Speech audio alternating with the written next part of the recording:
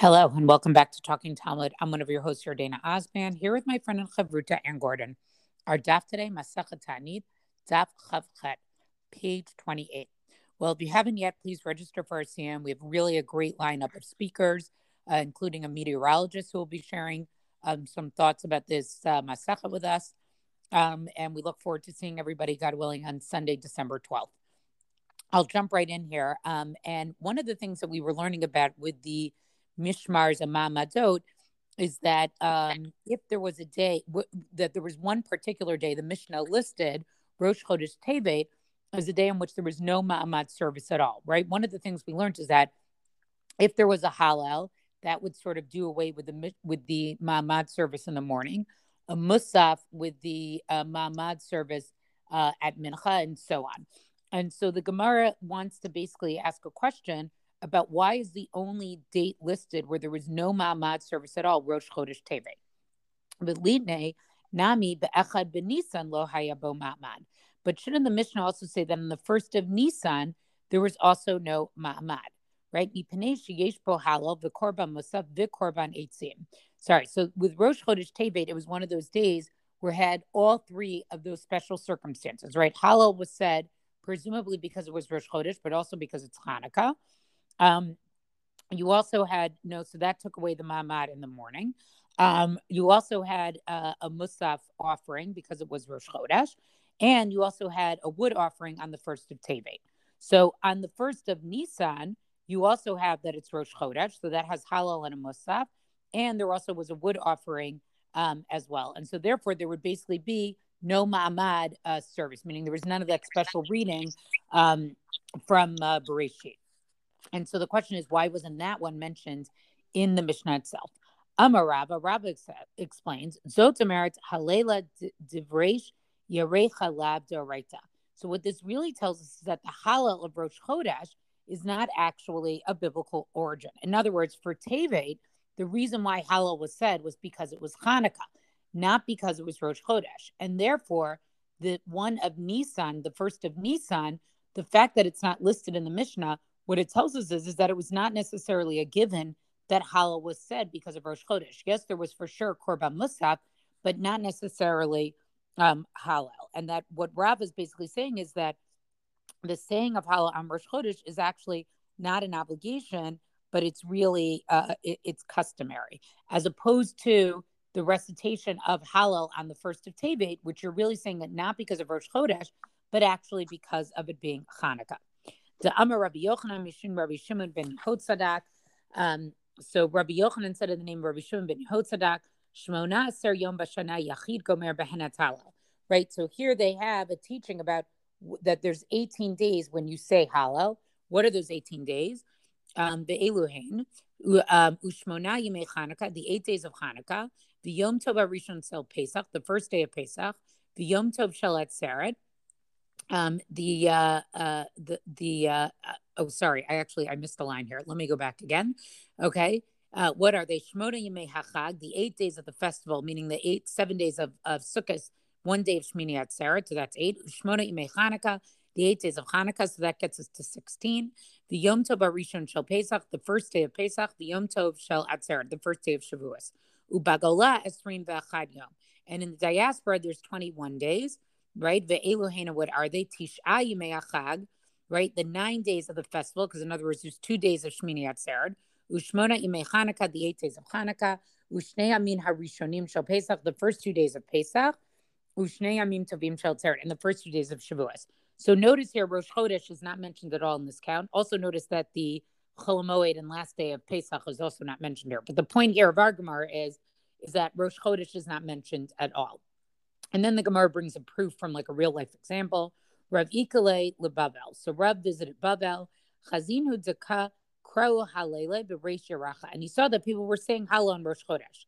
Savar la'afsu kinhu. He actually thought of stopping them because you don't really need to say Halal on Rosh Chodesh. Kevan dechaza Deka Midaleg Daluge Amar. But when he saw that they were omitting certain sections, right, which is basically what we do, we don't say a full Halal. Right, we say a chatzi halal. We call a half halal, and it's really a bridge. We basically don't say the part of Psalms of chapter 115 and 116. Um, so therefore, when Rav saw that they sort of said this abridged hollow, Shema Mine min hagabotehem biyadehem. So we saw that this was basically just a custom that they were doing, but not necessarily because anybody actually thought that they were obligated to say hallow. And then finally, there's another brayso here, Tana, Yachid lo yatchio, right? That a person shouldn't start saying hallow in Rosh Chodesh v'mischil gomer, but if he did, he should start.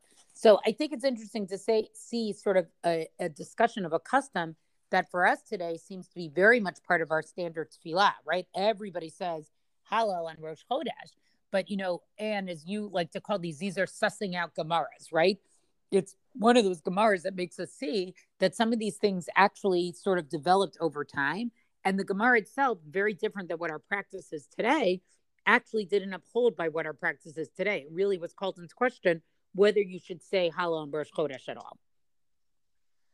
I think it's fascinating, right? Because it's again one of these things of how our liturgy that we think of as oh so fixed, was coming to be, like before our eyes, so to speak. Yeah, exactly. And we're really sort of, and I think particularly around issues of tefillah, we see a lot of this.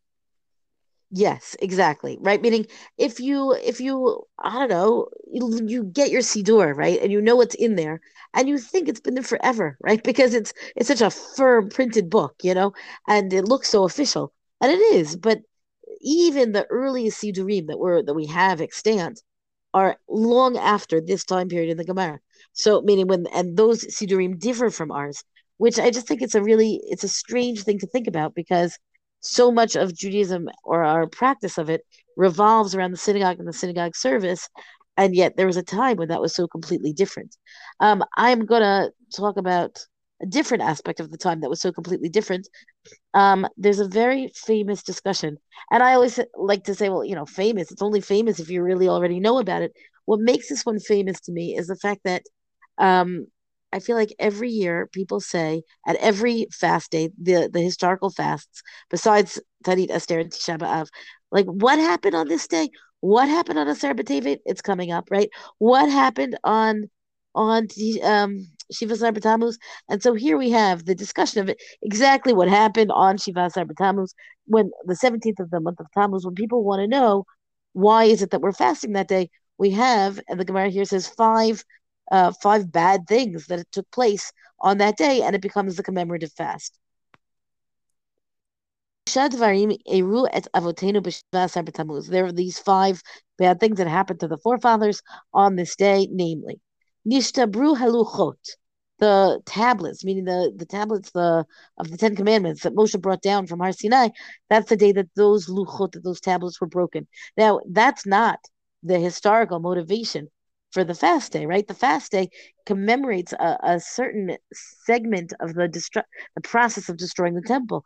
But once we've got this bad day, lo and behold, there's other things also that took place in that same day. How do we know that the luchot were broken on this day? Manalan, the Gemara says, Titania bishisha lachodesh nitnu aserta dibrot Israel. We know that on the sixth of the month, namely of Sivan, that's Shavuot, the Ten Commandments were given, aserta dibrot were given to Bnei Israel. Rabbi Yossi Omer b'shivabo. And Rabbi Yossi says, no, it was the 7th of that month. And this is a debate about Shavuot. Madamar b'shishani nu b'shiva ala Moshe. So there's a whole discussion here of what happened on the 6th, what happened on the 7th, right? Meaning maybe they were given on the 6th and then Moshe went up to Har Sinai, for everything else on the 7th.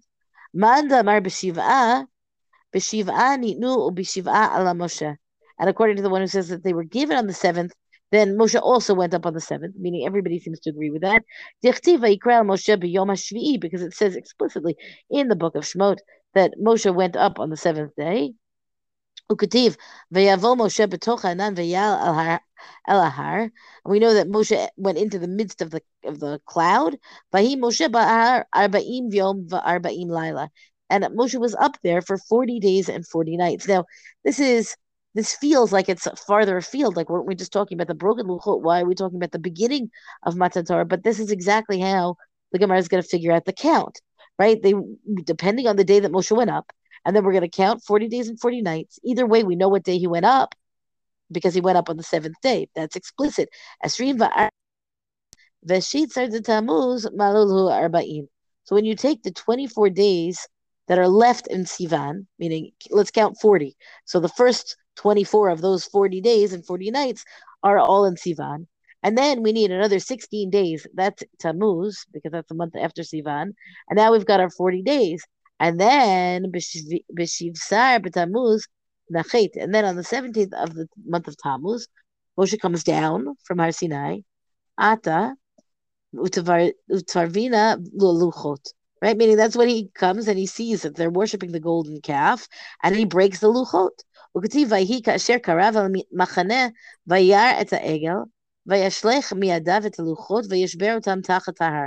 So straight away, meaning it's a very immediate reaction to his vision of these people worshiping or dancing before the calf, whatever it is, right? He gets angry and he breaks the. So it has to be on the exact same day that he's coming down, right? There's no lead time or delay between his descent and his actual breaking of the luchot. So it has to be that that's the 17th of Tammuz. So that's a pretty tight historical count. And then what else happened? Batel HaTamid. The Gemara says that, of these five things, the second one is that the daily offering was canceled. And the Gemara said, the Gemara here says Gemara, meaning the word Gemara means it's a learning or it's a teaching, it's a heritage, right? The idea is that there's a heritage, that is the day that the Korban Tamid was canceled, that it stopped being offered. And of course, this discussion is then taken specifically in the Yerushalmi, but elsewhere, right, to be all about all of the Korbanot. Here, it's a very brief item on the list. Next, Huvka Ha'ir. Now, this is the one I think that people think about most commonly, and where they really ask, what's the historical event that happened that we have this fast day? This is that the city walls of Jerusalem were breached by the Romans. But was it really on the 17th? Asked the Gemara. But don't we know from the book of Yirmiyahu that it says specifically the date in the 4th month, on the 9th of the month, there was a famine that was severe in the city. V'kativ Batre, and then it says after that V'tiv Kaha'ir, and then it says that there was a breach made in the city, meaning that would suggest that the breach was made on the 9th of the month and not on the 17th. Amarava lo kasha. So Rava says this is not a difficulty. Kan barishona, kan b'shniya. Meaning there's a breach of the wall. I mean, it's a very sad story here. There's a breach of the wall in the destruction of the first temple, and there's a breach of the wall of the city of Jerusalem on the breach of the second temple. So on the first temple, right, this is the story of Yirmiyahu, the walls were breached on the 9th. Barishona huvka ir batisha b'tamuz, b'shniya b'shiva sarbo. But on the 7th, the second temple, the destruction of the second temple began, or the breaching of the wall. They're not yet at the temple; they're at the city gates or city walls. That was what was breached on the 17th. So our live commemoration, let's say, or memorialization of this destruction of the phenomenon of breaking through the wall happens on the 17th, with the second temple. And then the Gemara goes on to say what else happened. The Saraf apostmos et haTorah Gemara. So again, Apostamos burned Sefer Torah. He publicly burned it, and again we have this explanation. Gemara, it's a tradition we know that it happened on this date, as opposed to, and I think it's really a real contrast to the careful math that is taken with regard to the breaking of the luchot and the careful discussion about the date of the breaking the wall of the city. And then lastly, Hamid Tzelem Beheichal, on the 17th of Tammuz is the day that Menashe, the king Menashe, put an idol in the Heichal, in the sanctuary of the Beit HaMikdash. Manalan, but how do we know that? Dichtiv u'ma'et husar hatamid v'lateit shikut shomim. The idea is that the same time that the Tamid, the Korban Tamid, the daily offering, was taken away, well, there was this lateit shikut, something that is sometimes sheketz is a creepy crawly. In this case, it's taken to be just something that is so appalling, right? So devastating. The idea is that then this is when there was an idol. That verse is from the book of Daniel, and it says that there's an idol that was placed in the Beit HaMikdash on that same very day that the Korban Tamid was suspended. So if we already know, Batela Tamid Gemara, we have a tradition that the Korban Tamid was canceled on the 17th of Tammuz, then we can apply that to this time of the erecting of an idol in the Beit HaMikdash. That also clearly was on the 17th of Tammuz. And then the Gemara goes on to say, was there only just one idol there? All kinds of other things went on there. There were two idols, one broke, right? And we have much more discussion over the devastation that was wrought at this time. The downfall really of the temple, even before the temple itself is destroyed, the elements of it are really, falling apart. But the point is, or my point here is that that is our list. Those are the 5 things. I would say 2 of which are a matter of tradition, one of which relies on that tradition, and then the other 2, which are I think bigger and more mournful, are very carefully learned out. So even somebody who wants to raise questions on how do you know that tradition, like, well, isn't it just linking it to the day that's already sad? The answer might be that might be the case, but we do have good reason for both from the Torah and then from the destruction of the cities before the temples were destroyed, to put it on this day, to recognize this 17th of the month of Tammuz as a terrible day in Jewish history. Yeah, it's just interesting to see sort of the distinction between those that are just sort of like it's tradition, and then versus the ones that they really try to prove by some way, either with psukim or something like that.